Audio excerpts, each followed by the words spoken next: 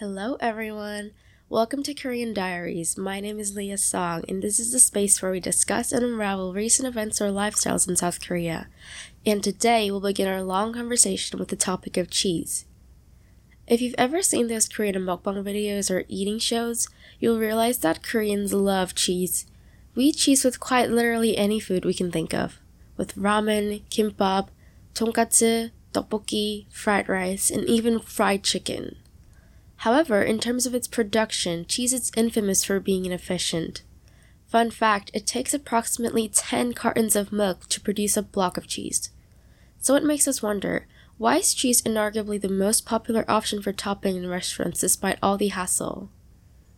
Before we dive into the popularity of cheese in Korea, let us first analyze the history and origin of cheese. The story of cheese brings us so far back into history that no one truly knows where and how it began. Historic archives state that cheese began to spread throughout the Mediterranean through trade by the Bronze Age, which was approximately 1200 BCE. The benefits were that it could be stored for long periods of time, a factor that was crucial for people during times of war and scarce resources. And as we near the 10th century, Italy became the center of cheesemaking, which then spread to other countries in Europe such as the UK and France. From there, cheese spread even further to the US during the Pilgrim's Voyage, and 1851 was the year in which the first cheese factory was established in New York by Jesse Williams.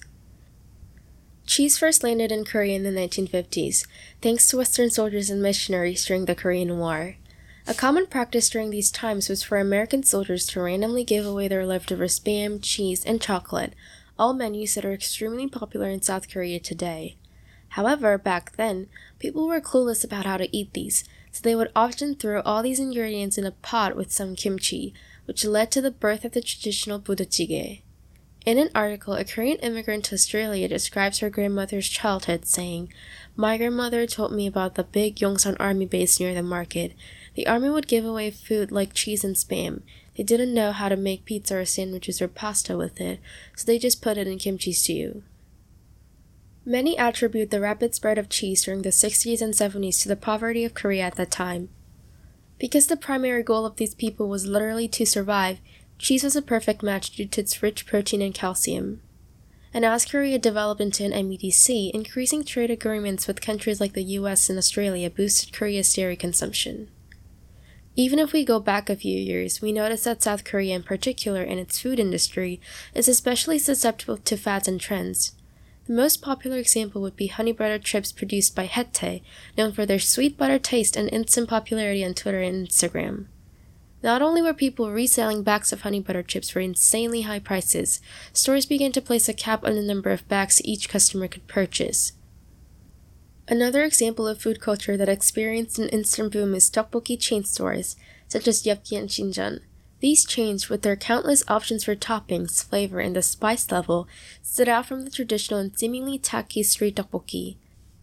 Now, people had the freedom to customize their own dish with brand new ingredients like sausage, cabbage, and cheese, a revolutionary idea in the stagnant food industry of Korea at the time. This marked the first time the notion of adding cheese to tteokbokki or spicy dishes in general became widespread.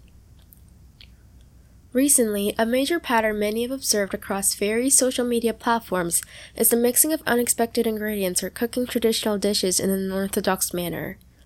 For instance, despite the criticism, multiple Korean brands have also gotten on board with these strange ideas, such as flattening out the fluffy croissant, adding ice cream to tteokbokki, or using the waffle machine to cook essentially any dish.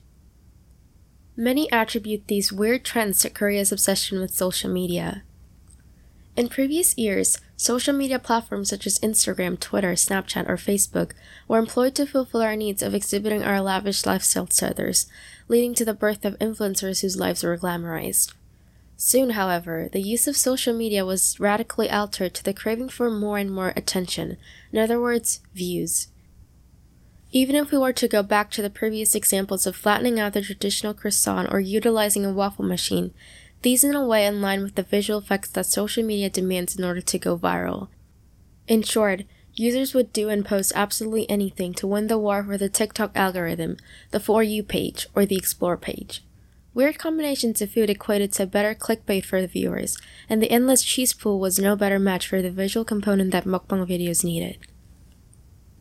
Finally, the rising culture of adding Western elements to traditional Korean dishes can be attributed to globalization. As mentioned earlier, social media has played a huge role in shaping the modern food culture. However, its impact extends to the spread of culture as well. The global exchange of cultures influenced pretty much any country under the influence of social media.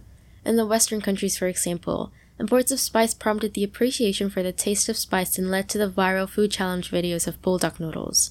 In South Korea, following the end of the pandemic, tourism has increased significantly due to the rising popularity of K-pop and K-culture in general, and companies have embedded foreigner-friendly dishes in their menu to cater those needs. From a marketing standpoint, by launching fusion menus such as rosé and cream tteokbokki, this eases the natural fear many tourists have towards trying something alien, and the countless toppings trigger the consumer base to unconsciously spend more money on the dishes without feeling guilty. In the next episode, we will continue our conversation with the next topic of education in South Korea. Stay tuned for more exciting conversations to come.